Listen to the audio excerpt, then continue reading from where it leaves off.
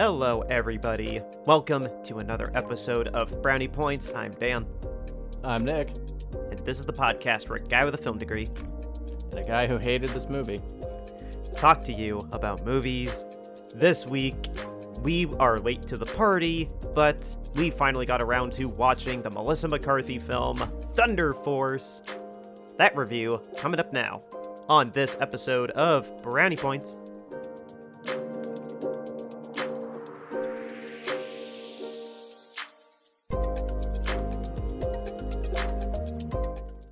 Hello. Hi there. There it is. You're gonna need it to get through this movie. Hello, everybody. It's our first... I wish all my Rokus would have broken our house and I wouldn't have been able to watch this. It could have I'm overheated. gonna start off this review with a real heavy thing. This movie, it sucked. You could have, because you said your Roku almost overheated during Snyder Cut. So I mean, I don't know. This is a 4-hour movie. Like this was less than half. Did you watch it on the 4K or did you watch it in the? Yeah. Okay. I watched it on the 4K. So funny story behind this movie before we start getting into our hot takes. But as you can tell from me already, I don't like it. I watched this coming up with a plan for the weekend. I was talking with my wife and I was like, hey, I have 3 movies I have to watch this weekend. I am pretty sure you'll want to see UHF, but I want to watch that with you because I really like that movie. I've got to watch the Melissa McCarthy movie, Thunder Force, which I'm not really sure if you'll want to see, and I know for a fact you don't want to watch Fate of the Furious, but I will have to watch it at some point. Oh, God. At some point this weekend. And she was like, yeah, I'll do UHF, and I kind of want to do with the Melissa McCarthy movie, and I was like, the only thing I remember from any review I ever heard of it was this is the worst movie that the group of people had seen in years. And she was like, yeah, no, I'll watch it. And I was like, okay. So we started watching. And since we can't go to theaters for new releases, here's my audience story of watching it at home with my wife. So we sit down to start watching the movie. And we had ate dinner, like cleaned up like the table and pots and pans and stuff. And she was like, do you want a drink? And I was like, no, I had a beer with dinner. I'm fine. And we sit down and we hit play. And I watched 3 minutes of this movie. And then I paused it and said, Jesus Christ, I need a strong drink. So I got up, plugged for Pink Whitney vodka, got up.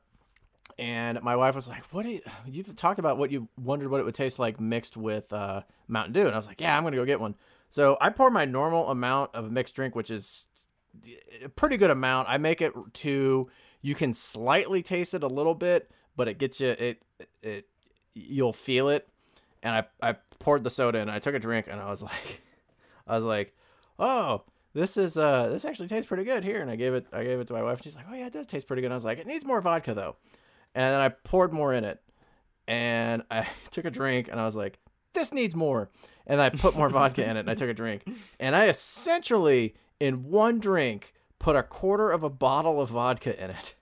And then in about 30 to 40 minutes, drank the entire drink and then just kind of like angrily, drunkenly watched this movie. And then also, I missed a lot of the last 10 minutes because there was a rabbit in our backyard and I was so focusing on that so much with our cat. So let that be a warning of how much I enjoyed the movie. I had to get drunk to watch it. I knew 3 minutes in I had to be drunk to watch it, and then I missed the last 10 minutes of it because I was more entertained with a rabbit that was in our backyard causing our motion lights to go off with my cat. Jeremy Jahns would be... It's not good, people. It's not good. It's the worst of the year. Cookie. There. What's your hot take? Jeremy Jahns would be proud of you. God. This movie sucked. And it made me angry. I take this as, and I'm sorry to interrupt your hot take before you even started it. I take this as a personal insult to me and my family because I feel like they think I'm stupid enough to enjoy this and keep coming back. And I'm not. This is stupid. Melissa McCarthy, the best thing you can do for your career is divorce your trash-ass writer husband because he does nothing but give you terrible movie scripts. Stop working with this man. If it means you have to get divorced, get divorced. It's not worth it. He's going to ruin your career.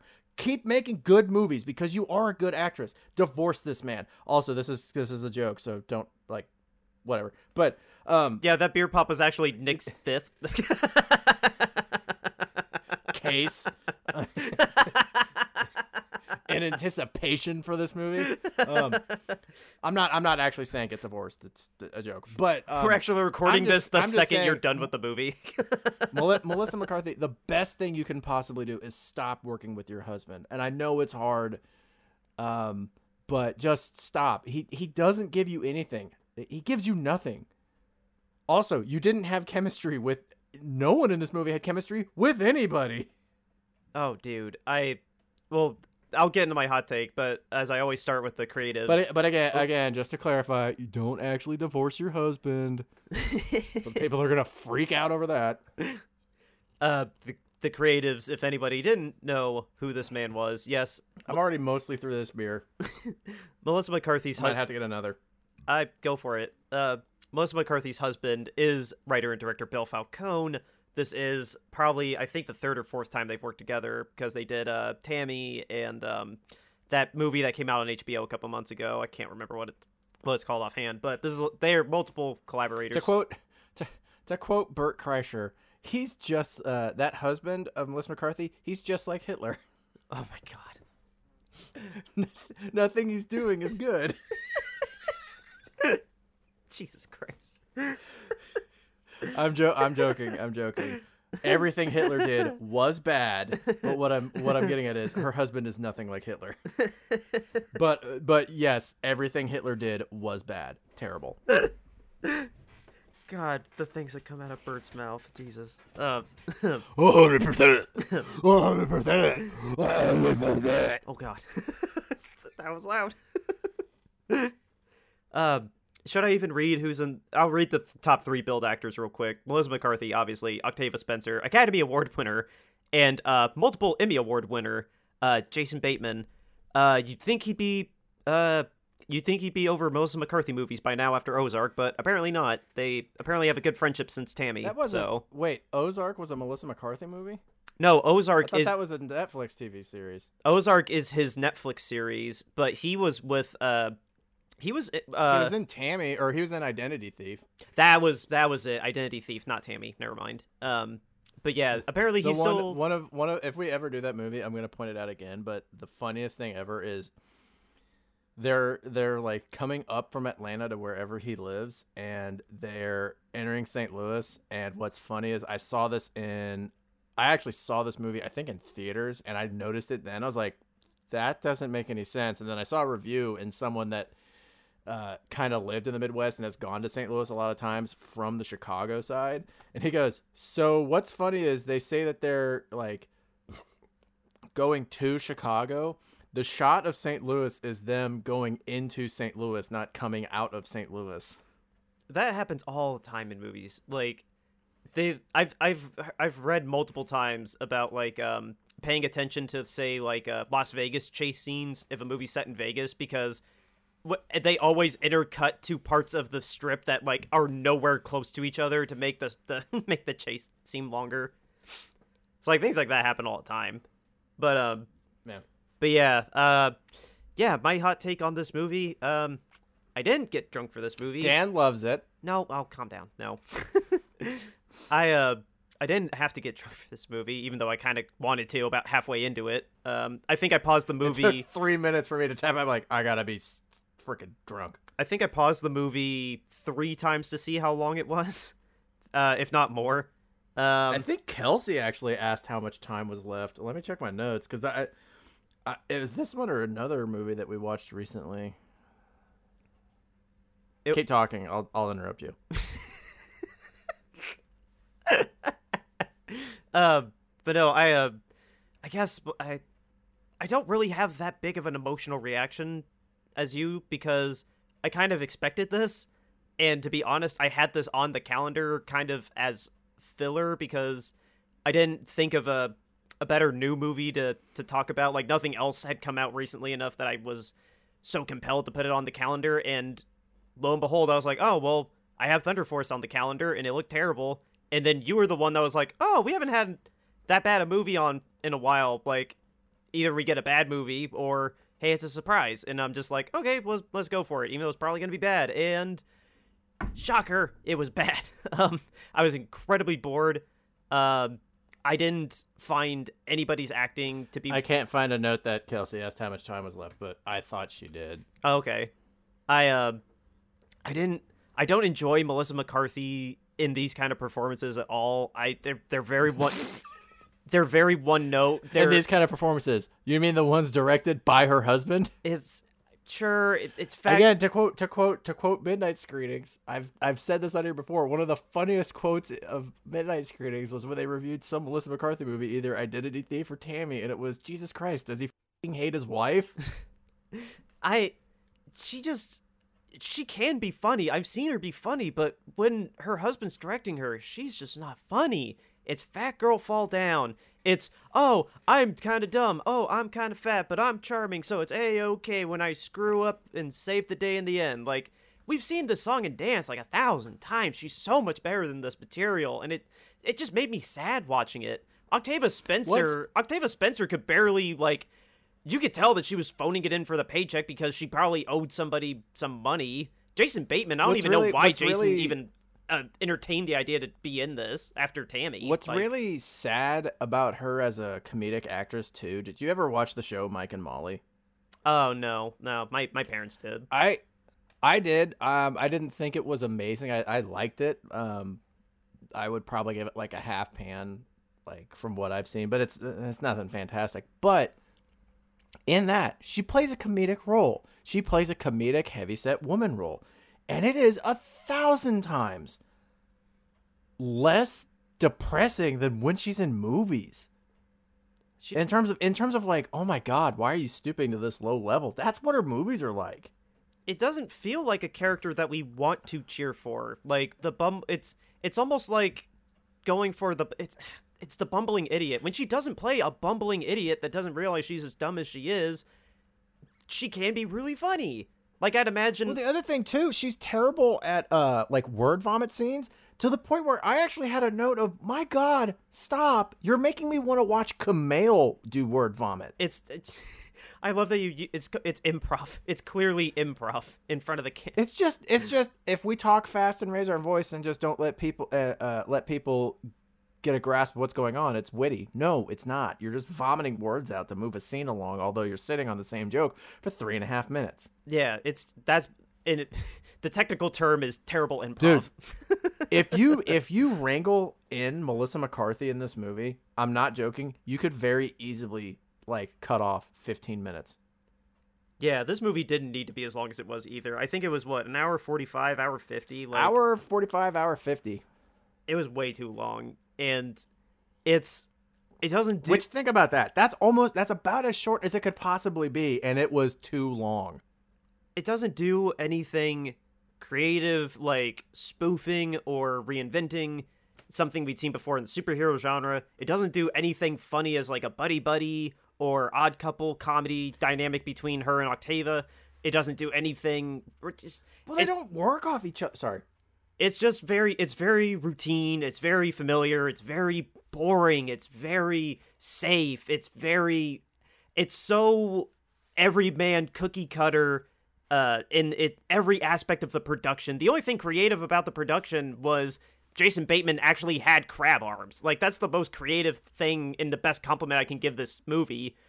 Other than I felt bad that Melissa Leo was the only thing that made me laugh in this movie, and she's on screen for like 2 minutes, thank God. Who is Melissa Leo? She was the lady that Melissa McCarthy called Jodie Foster.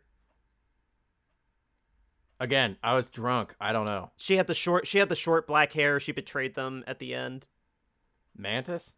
No, that was the girl with the blonde hair. That was Mantis.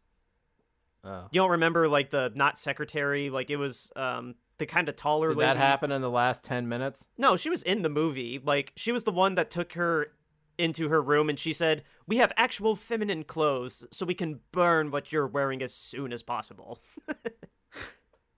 That line, by the way... Must have been too drunk to remember it. No, I don't remember that. That line I actually did like. And I laughed one other time. I laughed 2 times.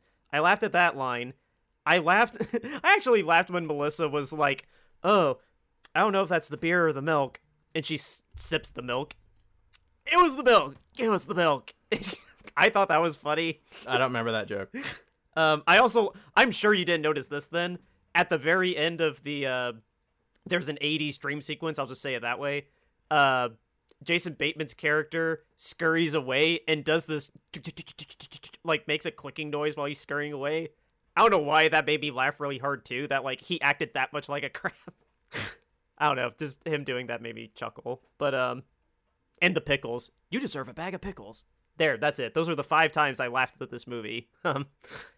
Which sums up to about 30 seconds of the total runtime. So, yeah, on our rating scale, a contender for one of the best films that we've seen on the show, if not the year, is a movie that that earned a brownie pan covered in icing, sprinkles, and all the fixings on top of it. A pretty good movie overall is a full pan of brownies. A so-so 50-50 is a half pan of brownies. A pretty bad movie overall, maybe 1 or 2 good things going for it, is a single brownie. And a contender for one of the worst films that we've seen of the year, if not for the show, is this. It's a movie so bad you're not even a brownie, you are a cookie full of raisins. I'm giving this movie a cookie too. Like, I'm not only am I giving this a cookie, this is the worst of the year. It's It's the worst of the year, dude. Like, it's up there for sure. Okay, looking at the spreadsheet, new releases. Okay. So, this is the lowest rating you've given all year. Oh, Jesus. We're literally, well, by the time people hear this, it'll be May. Wow. Mm-hmm. This is your lowest rating. And this is the second time I've given a cookie this year. The first time was for Possessor. Yep, I remember. Which was just, I was like, not only is this a high concept artsy movie, I think this is a bad high concept artsy movie. No, I was like, not only did it not work on me, I don't think it even worked on its intended audience. But this is by far the worst of the year. And looking at, okay, so our worst of the year the past 2 years. Worst of the year last year for both of us was The Lovebirds. Oh, I thought we were alternate. Like, it was the same one too, but they were like flip-flopped. We both said it was The Lovebirds? No, that was the first year. First year, your worst was Cats, mine was Captive State. And then my number 2 was Cats, and yours was Curse of La Llorona. And I'll tell you what,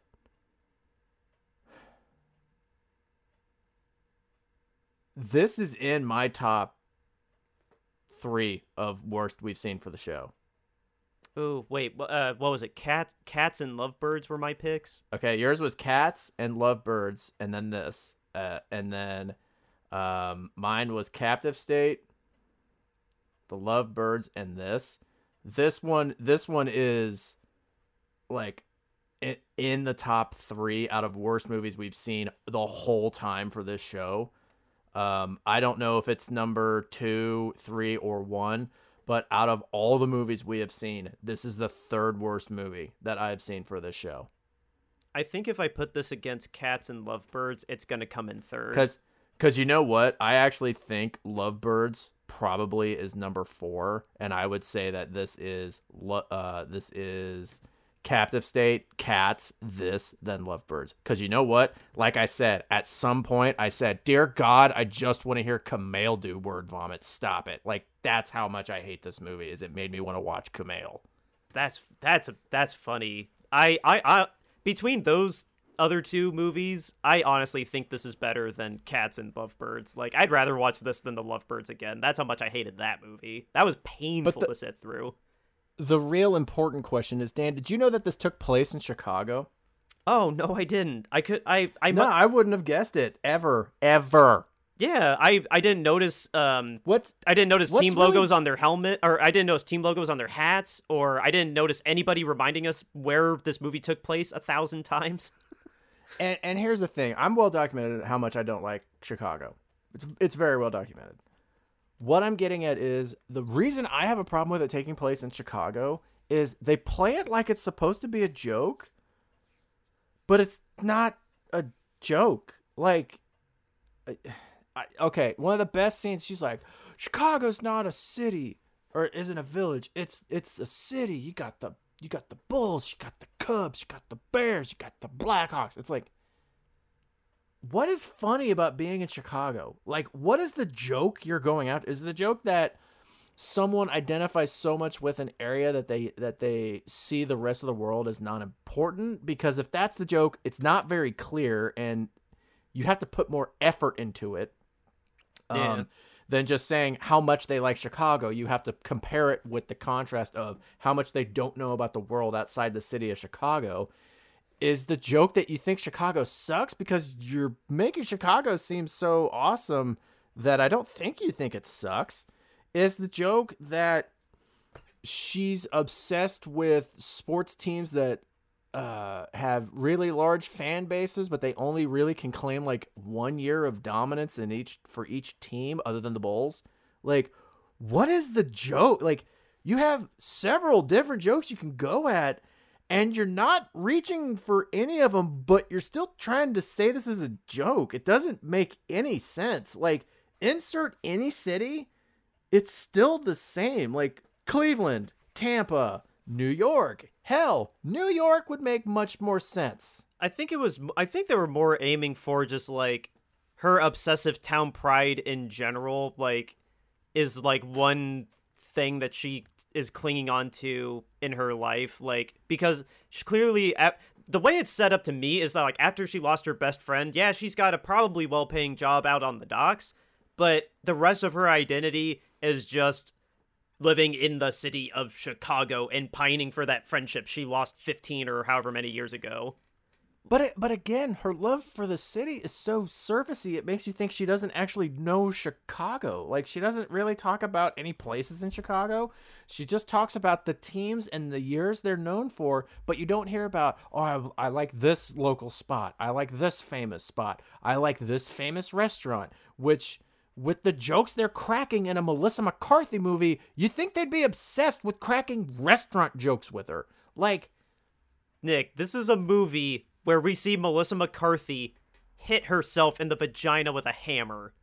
I think that should say what we're dealing with in terms of what the humor of this movie is. just, I don't look, like, here's the thing, or here's to wrap up my thought. Again, yeah, it's pretty well documented. I don't like the city of Chicago. But this isn't me hating the movie for taking place in Chicago. It's me hating that it seems like they're trying to make this a joke, and it's not. Like, they never deliver on whatever they're trying to hype up. Like, I don't know. It's like Movie Pass's thing where they're like, oh my God, we got a countdown to this day, and then it's just like, whatever. Like, it's like I don't get the. It's like they had a tax incentive to say Chicago as many times as humanly possible while they were filming in Chicago in order to, like, get as much money back from the city as they could. Because they did shoot on location. I mean, I'm not saying that's a compliment, but, like, they went out of their way to not be in a soundstage the whole time. So it would have been really funny if instead of shooting on location, they shot in Georgia. Oh, dude, so. We see the page and we're like, you were lying? No. This whole time? There's one establishing shot of, like, Chicago that, like, the B Unit did, but then the rest of the movie takes place on, like, Bourbon Street in New Orleans. Yeah. You just, all of a sudden in the background, you just see, not Ryan Gosling, Joseph Gordon-Levitt in his New Orleans Saints jersey walking around. We're like, wait a minute, that's a whole other movie. Oh, actually, there was a movie we've seen on the show where they actually pulled that off, like shooting in one place but saying it was another. It was the Chadwick Boseman film 21 Bridges. Because I don't care. No, I'm just saying. You just reminded me that, like, because it takes place in New York City, but I read that, like, over 80% of that But that's prime real estate to film in. Well, yeah, they shot 80% of it in Philadelphia. Like, they did a couple shots of New York, but the rest was in Philly. So another stupid joke that this movie tries cramming down your throat is Melissa McCarthy and Octavia Spencer are rather large women. I mean, they're not, you get what I mean. They are heavyset women. And they have to get around in a vehicle. So they get a Lamborghini. And they try ramming down your throat that they're too heavyset for this Lamborghini. But the thing that's really stupid is the first time they try cracking that joke, you can tell they're deliberately trying to make it look difficult to sit down in. And I'm like, you fit fine. Yeah, they were acting like Leo when he's on the Quaaludes in The Wolf of Wall Street, but, like, going backwards, like, while they're trying to get into it. It was like, like they're trying to sit down in it, and they're like, oh, I don't know if I can fit through the hole. And I'm like, you're standing. Like, I can tell your butt is not on the rocker panel. Yeah. I had a feeling that joke was going to bother you a lot because I could tell the same thing. It was like they're going out of their way to over-exaggerate it. Here's the thing, man. I expect something like that in a really, like, low-budget, crappy movie that it's, like, some film student's, like, lifelong dream to make a movie. I expect that because it probably doesn't have much money behind it. But a movie of this caliber, I expect more effort. Speaking of terrible effort, the CGI in the scene where Melissa McCarthy throws a bus for some reason. I tried getting a picture of it, and I think the issue is I was drunk, and I was trying to, the scene where she takes the bus, she lifts it over her head, and it's like a wide shot, and then it zooms in on her. Did you notice how bad the CGI was in that shot? Because it's really bad. It's really, really bad. I don't remember that specific shot, but I remember the wider shot where Octava and her are both in the frame. Like, the drop shadow from the bus was terrible, and, like, you could tell it was, like, barely matted onto her hands. Like, I did notice the lighting, dude, the lighting is so bad in the scene where it's like, do you have another light source on Melissa? Because that's not the way the shadow is working at all on anything else underneath it. Like, she's 3 times lighter than anything else underneath the bus and its shadow. Oh yeah, no, I mean, luckily there wasn't, to the movie's detriment as well, there's not a lot of heavy CGI action in this movie because surprisingly a movie about superheroes doesn't have a lot of action until well over an hour and a half into the movie. Do you want to hear something really funny Kelsey said to me? What? I just remembered. Kelsey thought this was a Marvel project. Oh, seriously? Yeah. I love you, dear, but I laughed so hard when she was like she said something about like it tying into the MCU, and I was like, what? And she goes, yeah, wasn't this a Marvel movie? No. Oh, I would. She goes, really? She goes, really? And I was like, no, it's just hey, Melissa McCarthy hasn't done a fat superhero movie yet. That's all this movie is. I would have been like, oh my gosh, I couldn't have gotten away with it, but you should have just been like, oh, I can't, let's just play and find out, and just like wait and try to see how long it goes before she goes, this isn't Marvel, is it? What gave it away? The terrible effort put into this. The fact that there's not a name brand superhero in this. Like, I'm not even sorry for saying this. Like, this movie does not deserve like that much effort in a breakdown because it didn't put much effort into making the movie. Yeah, there was, I wrote a couple times that the type of jokes in this movie would even make Adam Sandler roll his eyes. Like, when she gets the shots in her face multiple times and she's still screaming, and then the next time, nope, it's not in her face. That was my favorite part of the movie. When Melissa McCarthy was in excruciating pain, that was my favorite part of the movie. What about when she got the shot in the boobs instead? Like, that's, again... Didn't care. That's the... she was in pain. It was awesome, because I was like, I had to sit through this.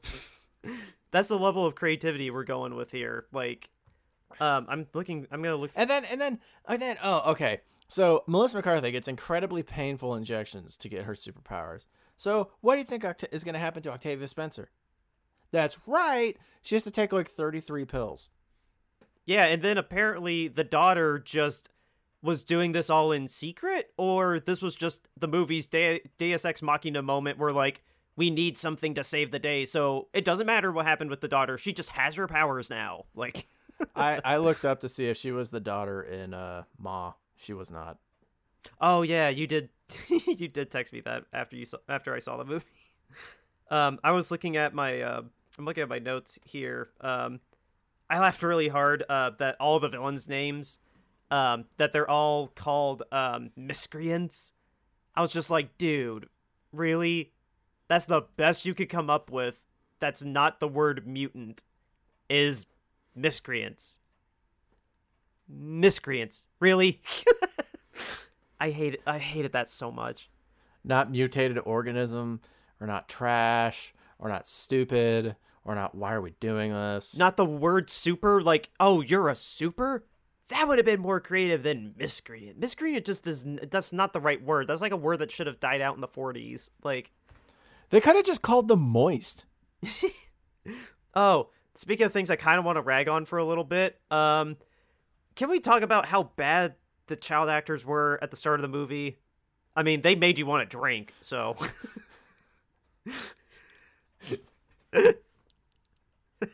So bad.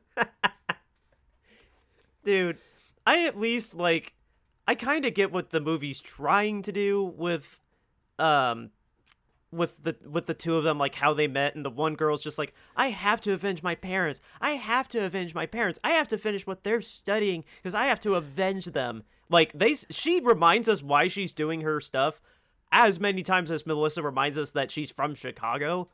But back to what I was trying to say, these child actors were awful. I am so sorry. I hope this doesn't ruin your careers, you respective ladies. But oh man, maybe keep this off your reel if you can. Just, they're so bad. And the thing that's funny too is, so like, Octavia Spencer, you were talking about like sleepwalks through the role pretty hard. Oh, she really, dude, she so is. So it's hard to tell like how bad of a job the child actor does mimicking her, but it's really easy to tell how bad the child actor does mimicking Melissa McCarthy, because Melissa McCarthy's character is basically, did you ever see Tenacious D in The Pick of Destiny? Oh yeah, I love that movie. The kid that plays Jack Black's character as a child is amazing. Oh, that's yeah. That's an amazing job of a child in a comedic movie doing an like being that character but younger. Yeah. And like I feel like they showed that clip to this girl and went do this and then just left the room. Like she does such a bad job while also putting a lot of energy into doing it. It's really weird.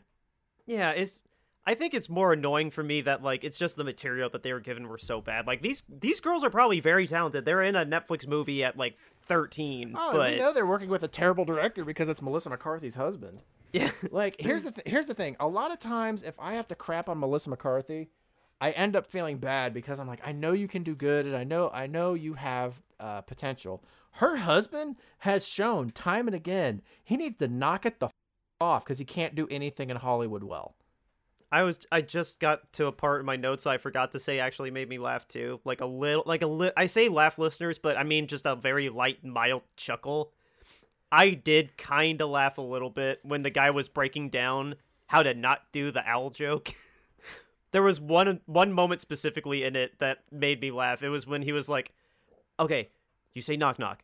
Knock knock. I'm an owl. Shut up. And he like puts his hands almost on her face. And then he's like, no, see, now we're both silent. That didn't work. I don't know. You want to see a reenactment of how that went over in my house?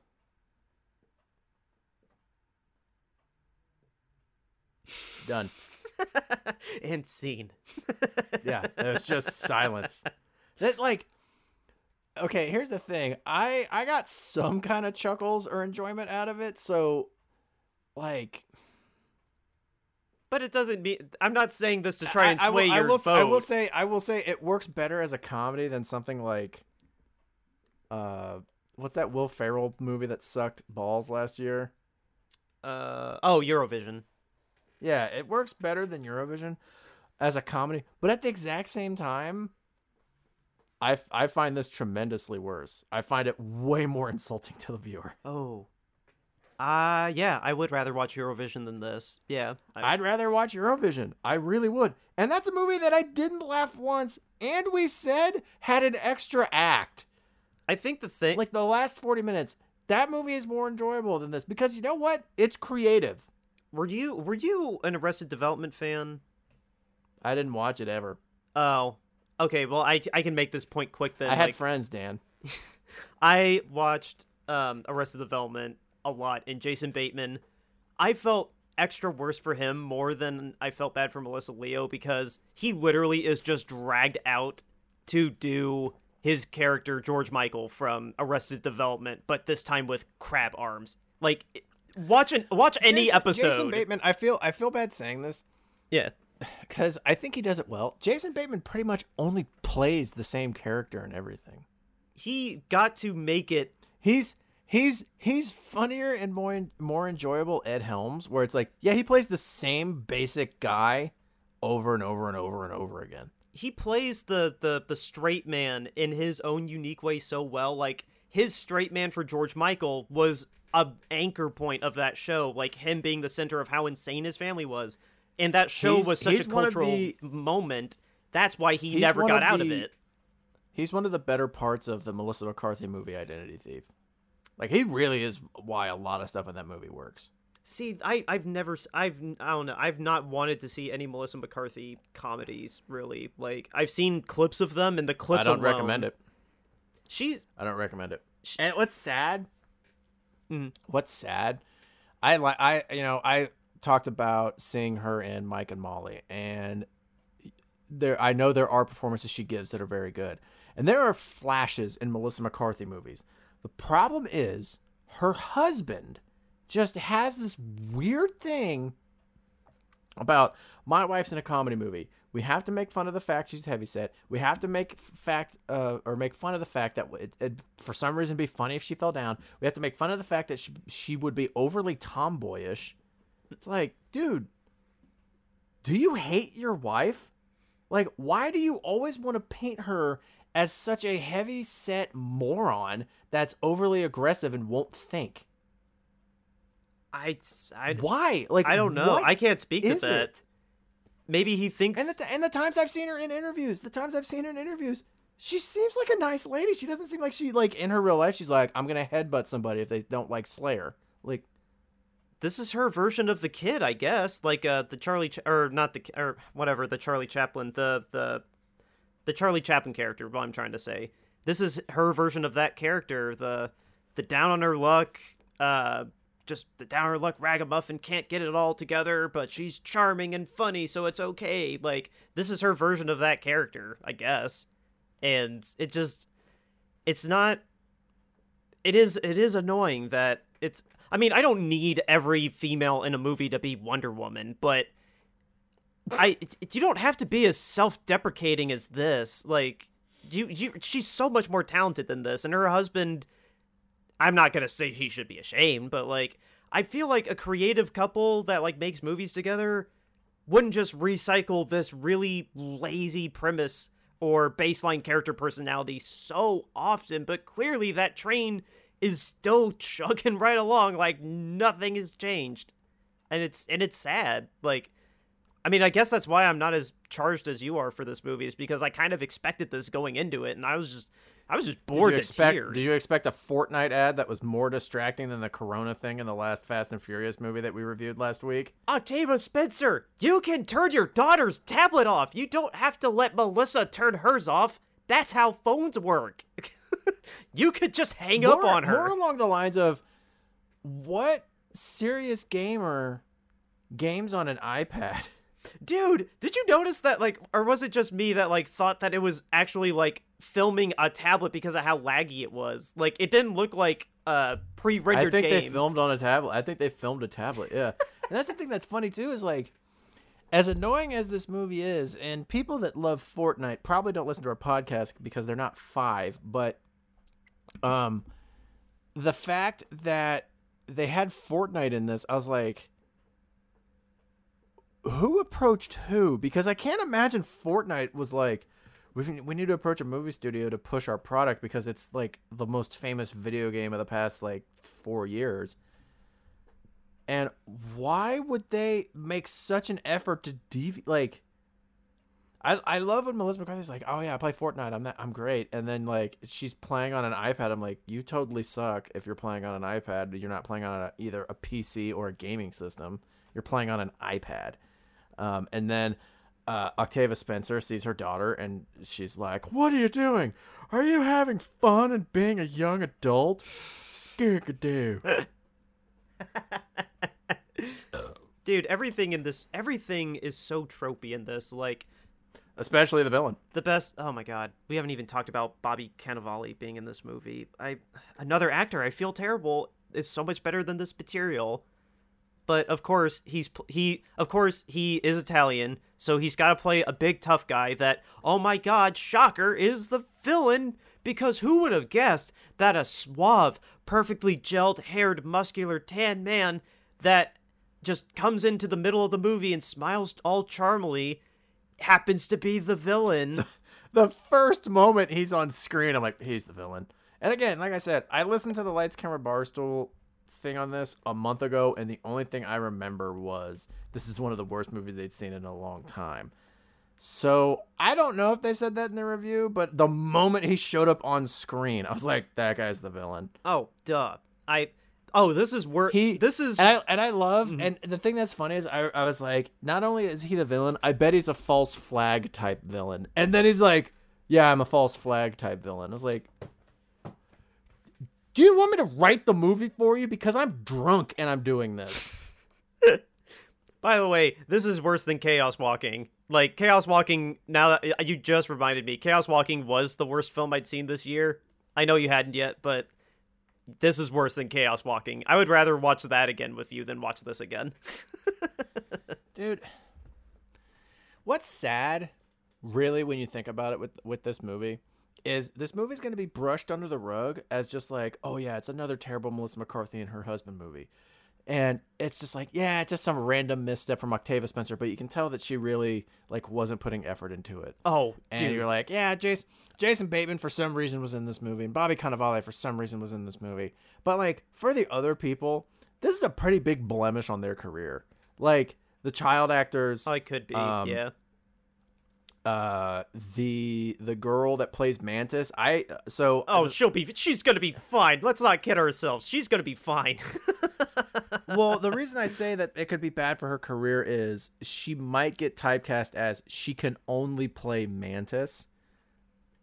Like her character in this movie sucks, and she does a terrible job of playing that character. I don't get what the running joke of her just like always kind of sulking around like this. Like, I don't get why that was her running joke. Dan, because do you know Mantis from Guardians of the Galaxy and the Avengers movies that she's been in?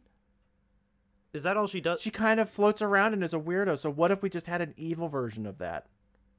I guess. What if, Daniel? What if? I guess I didn't pay attention. We'd have a horrible movie. I guess I didn't pay attention to Mantis that much in the Avengers movies. Yeah, she's in the background a lot, like bouncing around and stuff. Yeah, like literally, it was after the fact when I realized that was Mantis, because like I've never seen her real face. It turns out, because she's so covered in makeup. Same. I was like, is that Mantis? And I looked up this movie, and I found her on there, and I was like, I've only ever seen her in makeup. I actually don't know what her face looks like. And so like I was like, I think this is her, and then I clicked on it, and it said known for Mantis in Guardians of the Galaxy. Oh, that's literally what happened to me with her name is very French. I'm not gonna look it up right now, but it's the girl that played the mummy in Tom Cruise's Mummy. She was also an alien in Star Trek Beyond, and I got an ad for that Tom Cruise Mummy on my Blu-ray before watching Fate of the Furious, and I was like, seriously? I was like, damn it, why can't this be the trailer with the inappropriate audio where it's all scooped out except for Tom Cruise going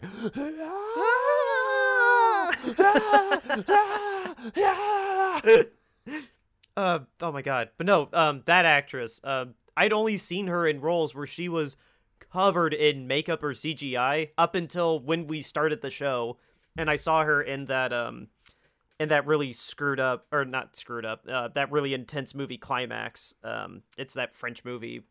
I'll tell you about it later, but I've had that happen before where it's just like, oh yeah, there actually is an actor behind all that stuff.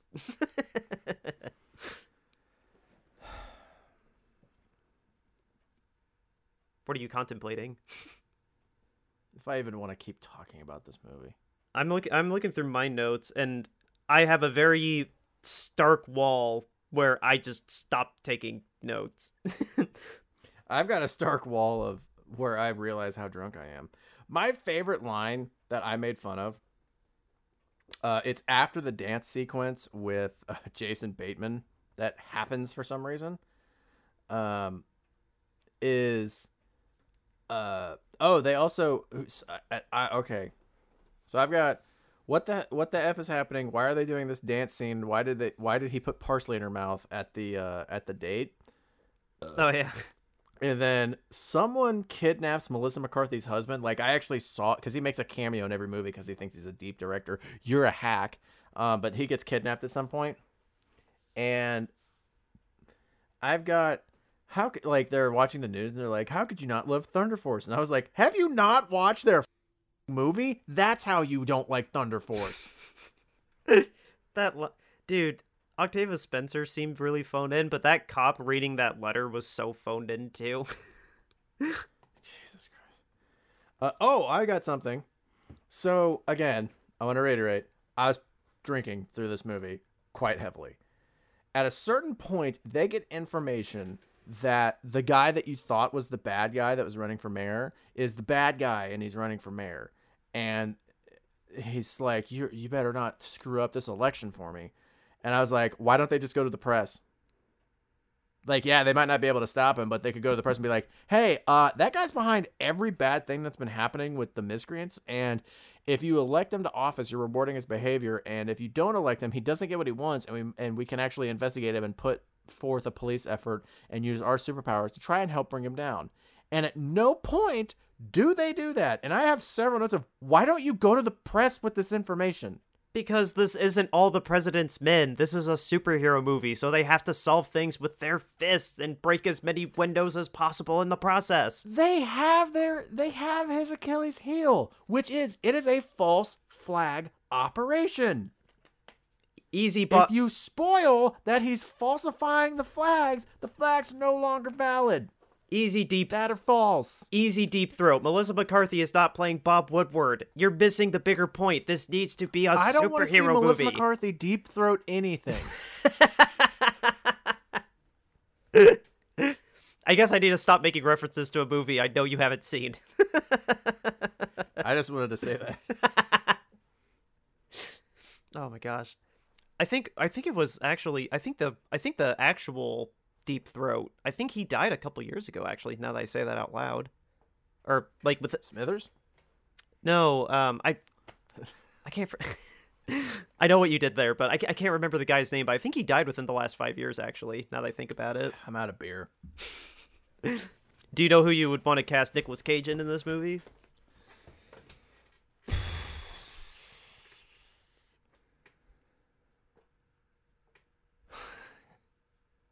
Melissa McCarthy's husband. Here's why. Melissa McCarthy's husband wouldn't be directing the movie then. Wait, isn't he the one that also gets the statue kicked into his face? Was that in the last 10 minutes? Not the last 10 minutes. You laughed at... By the way, can you tell me... I'm serious. Can you tell me what happens in the last 10 minutes? I'm not kidding. What's the last... I got up. Okay, so here's what happened. We have motion... This is way more entertaining than what happens in this piece of movie. We have motion sensor lights on our back, like our back porch. When we moved in, we had a really crappy, like 25 watt, like LED thing. And I couldn't, if it got dark outside, like late fall, early spring, or in the winter, I couldn't see to grill. So I got frustrated. I was like, I'm putting up a light fixture.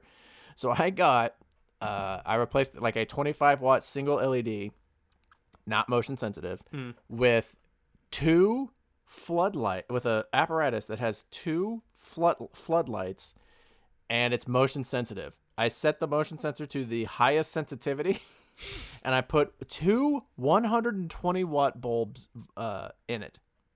So if something's in our backyard, it all of a sudden looks like daylight in our backyard. And our lights got tripped, and Nala was, in like kind of hunched in like hunter mode, and her tail got big and it was flipping real weird. And I got up and there's a big rabbit in our backyard. And I was with Nala and I was like, look at that rabbit. Get that rabbit. Get that rabbit. And I like opened up the door and was like, yelling at it to try and get it to leave.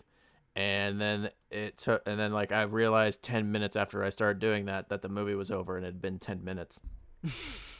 What's the last thing you And I hated this movie so much, I didn't rewind it. I did fast forward to see if there was a post-credit scene, but I didn't rewind it. Yeah, if you told me that there was a post-credit scene, I would not have watched it still. I would have loved seeing this in theaters with you, just because I feel like credits would have hit and I'd be like, we gotta leave. Like, I would have been the one that's like, I don't care if there's a post-credits scene. I hate this movie. I was just looking through the pictures, and yeah, I think for some reason Kenny's not credited in any of the images I was seeing of the guy with the same mustache as him, but I'm pretty sure he's the guy that gets tased in the face, and then he gets the statue kicked into his head and kills him. One can dream. Who would you cast Nick Cage to be? Honestly, like, I don't have a jokey answer per usual, because no one really stood out to me as like Nick Cage needs to be this guy. Nothing stands out about this movie other than how bad it is. It would have been entertaining if instead of Jason Bateman being the stunt cast, Nick Cage would have been. So it would have been Nick Cage trying to pick up the martini glass and then breaking it and then just get really pick it up by the freaking stem, you idiot. And dude, he got so angry, like when he breaks the glass and then he slams the table and just goes, "Ah, oh, damn it!" Like, whoa! I got mad because he kept trying to pick it up by the glass, like the bowl of it, and I was like, pick it up by the stem. Yeah, you got to treat it. Tell me you got to treat it like a bowl of soup. All your time as Crabman, you have not at one point just picked up a pen or anything like, you know what, picking up a pen is kind of easy to do because it's just like picking something up with chopsticks. No, the entire time you've been picking it up by the bowl. It's like a bowl of soup and then smash. But no, like I don't know. Nick Cage wouldn't really have that much to do if he was Bobby Cannavale's character, even though he could easily like look and act like him in that role. So him as Jason Bateman would be my pick, just for the novelty of seeing him with crab arms, and then the moment of him scurrying away and making the clicking noises. That would have been even funnier. So I'm looking at the swear notes for this review. You're not on it once. I'm on it a lot for saying the F word a lot. Oh yeah, I'm aware. I said before we started taping, you were far more angry at this movie than I was. I was just, it's a movie, and it was as bad as I expected, so I was just bored to tears, and I may have spent half the movie texting my girlfriend. I take this as an affront to me and my family. You're my family. Family! You know what would have been great? Is if in the middle of this movie, the Fast and Furious gang came by and they're like, "We need your Lamborghini." I don't know why I said it like Christian Bale being Batman, but I don't care. We need your Lamborghini to get Rachel. Rachel! Where are they? You know what this movie needed? This movie needed Melissa Melissa Batman. McCarthy. No. It needed Octavia Spencer and Melissa McCarthy interviewing or interrogating Jason Bateman in a scene like The Dark Knight. Oh. And then like Melissa McCarthy's like, "Oh my God, I'm so sorry. Are you okay?" And then Octavia Spencer just like sews his eyes and mouth shut. And then she is like, "See, this is what happens when you don't like my daughter." And it's all about revenge for what happened in high school. And suddenly it's Ma, which is a much more entertaining Octavia Spencer movie. What if in Ma 2, they bring in Melissa McCarthy and they're like, Ma is like intimidated. Like, I know she died at the end of that movie, but like she's intimidating and stuff. And then like all of a sudden Melissa McCarthy comes in and she's like falling down the stairs. And it's funny because her husband is underneath it and he dies.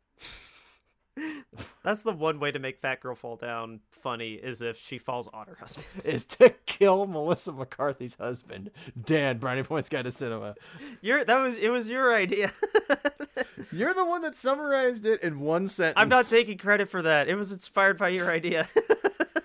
I can't take credit for the two things I said about her husband. The thing of I ripped off from Bert, and then that. Okay, I think the Hitler thing is still worse. And again, he is not. It's a joke from another podcast we listen to. Everybody calm down. Hitler was a terrible person and was wrong. Melissa McCarthy's husband is none of those things. He's just bad at directing movies. What was worse for humanity? No.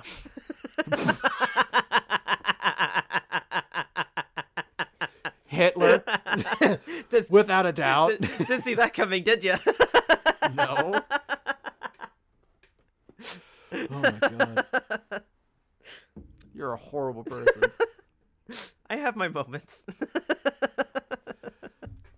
Who would you like to see in this movie that wasn't in this movie. That is not Nicolas Cage. What? And if you think I'm trying to fill time, I am. Who would you just want to see in this movie that wasn't in this movie? Like me personally, and it can't be Nicolas Cage. Like me personally, I would really like to see Vin Diesel in it because I think he'd give as believable a performance as Octavia Spencer. I'm gonna be invisible. I am invisible. By the way, we never touched on this dumb thing. So Octavia Spencer is supposed to be invisible. Okay, yeah. Okay. Invisible. And then they create more work for themselves in this movie by just randomly being like, well, in some scenes, we want you to see what she's doing, but we're going to put like a halo effect on her. And she's like translucent but you can still see her, but she's not fully there and she's invisible. And that's how you can tell she's invisible and no one else can see her. It's like, then why are we seeing her if no one else can see her? Why don't we see what everyone else sees? You suck at directing movies. I understand what he was doing there. He can't trust. Do you? I don't think anyone does. He can't trust the audience to be on board with. He thinks his audience is too stupid to actually figure out what Octavia Spencer's doing. No, it's giving. He's insulting his audience. No, it's letting the audience know that she's still there, even though the characters within the scene know think that they can't. God damn, I can't talk. She is invisible, but that would be disturbing to the audience because, well, she's invisible. I can't see her. So they're going to make her look like a translucent bubble so the audience can still see Octavia Spencer, even though the characters within the scene still can't. And then you get the bonus of her, the audience, actually seeing her doing the stunts and all that. And yeah, it's a lot of extra money on the visual effects, but it's because people would get mad if this was like the Invisible Man and the action is stuff floating around and people tripping and all that. Yeah. People would be mad if this was similar to a much better movie. Yeah. Oh my god. Let's go to the outro. This movie sucks. I was going to say, I don't have anything else to say, and we don't have to keep talking. Like, no, let's end it. Let's go talk about a movie that I'm kind of on, and then a movie that we both love. Yes. Listeners, that's our thoughts on... Audience, if that cues you in on what we have left to record. Listeners, yeah, we're going to... all of it. We're going to take a brief break, guys. That's our thoughts on Thunder Force. So, we'll be right back to remind you what else we got coming up this week.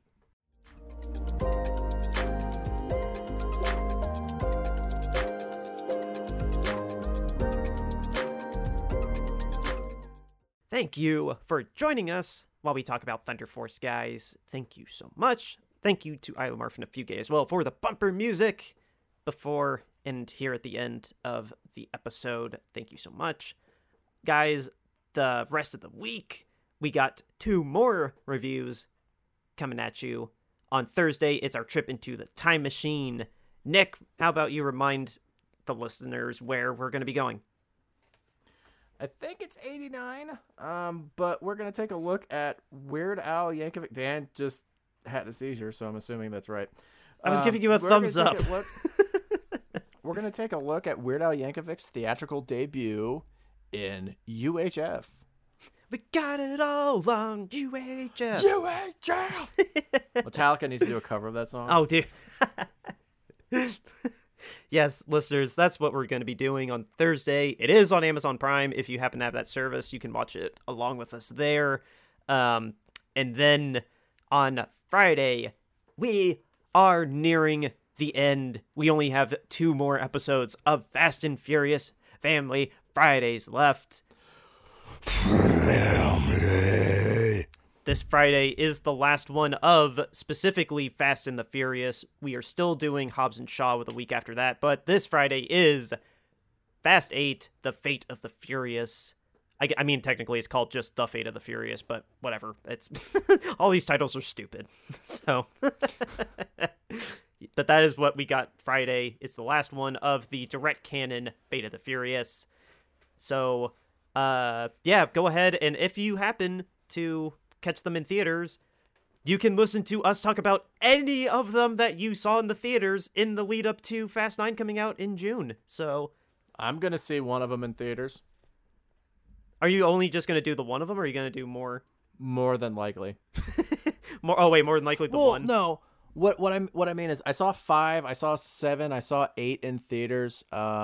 6 I definitely don't want to see in theaters.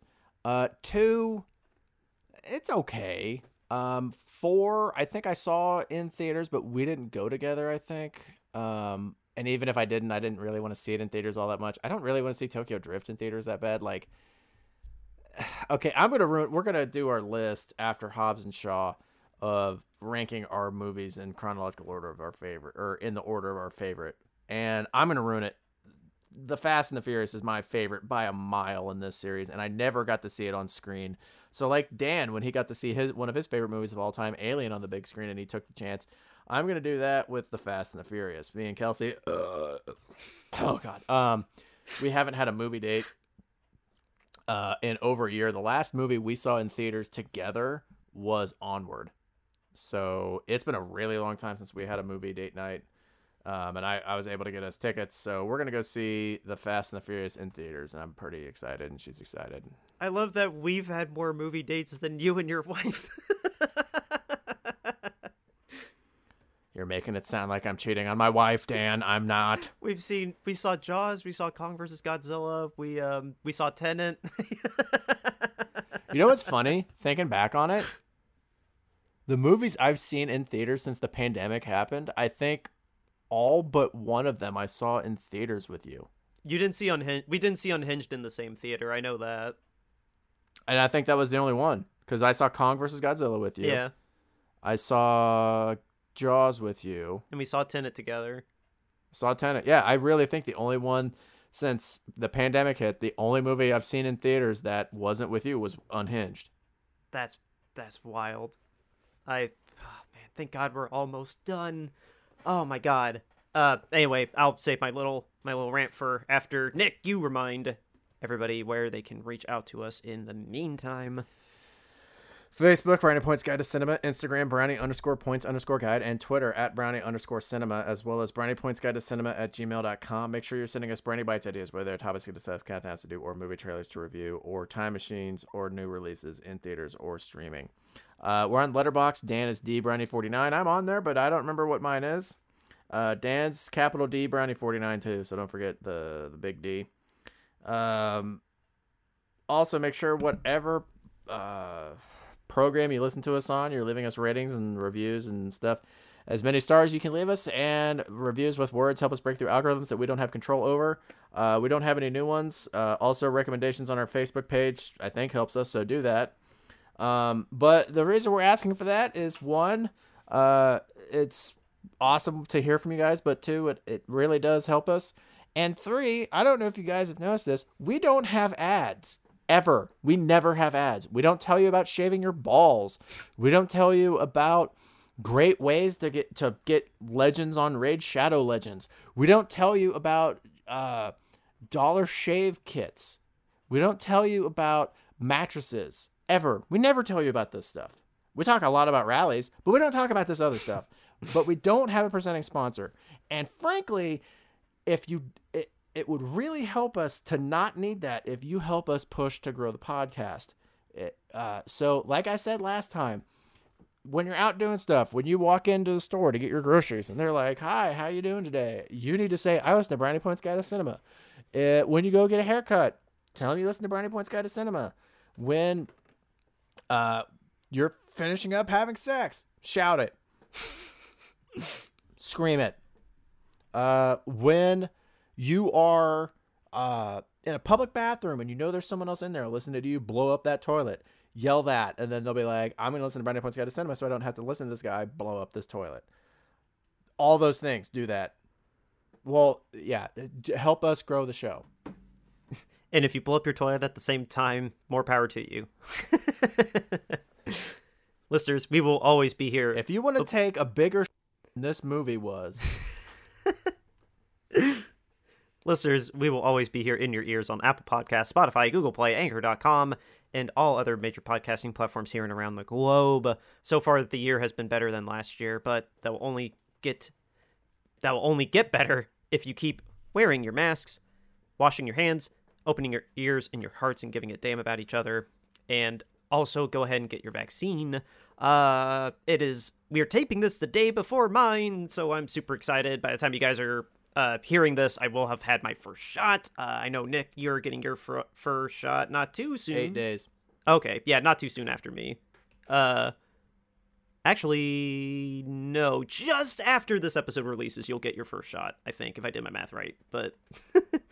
This one should release on Tuesday, and mine is, my first one is next Thursday, so actually the day that UHF drops, I will get it. Okay, yeah, okay, so we'll both, on UHF, we'll both have our shots. Okay, yeah. But yeah, peek behind the curtains. I'm getting mine tomorrow. I'm so excited. But yeah, guys, go out there. Go get yours as well so the world can get back to normal. Thursday, UHF is coming out. Friday is The Fate of the Furious. That's what we got coming up this week. We'll catch you later.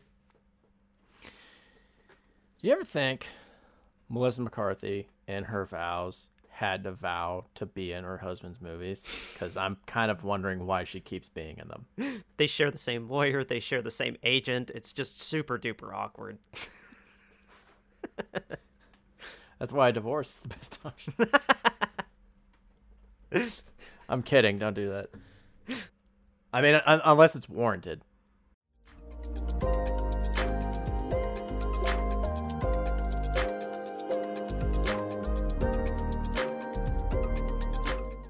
Easy deep throat. Melissa McCarthy is not playing Bob Woodward. You're missing the bigger point. This needs to be a superhero movie. I don't want to see Melissa McCarthy deep throat anything.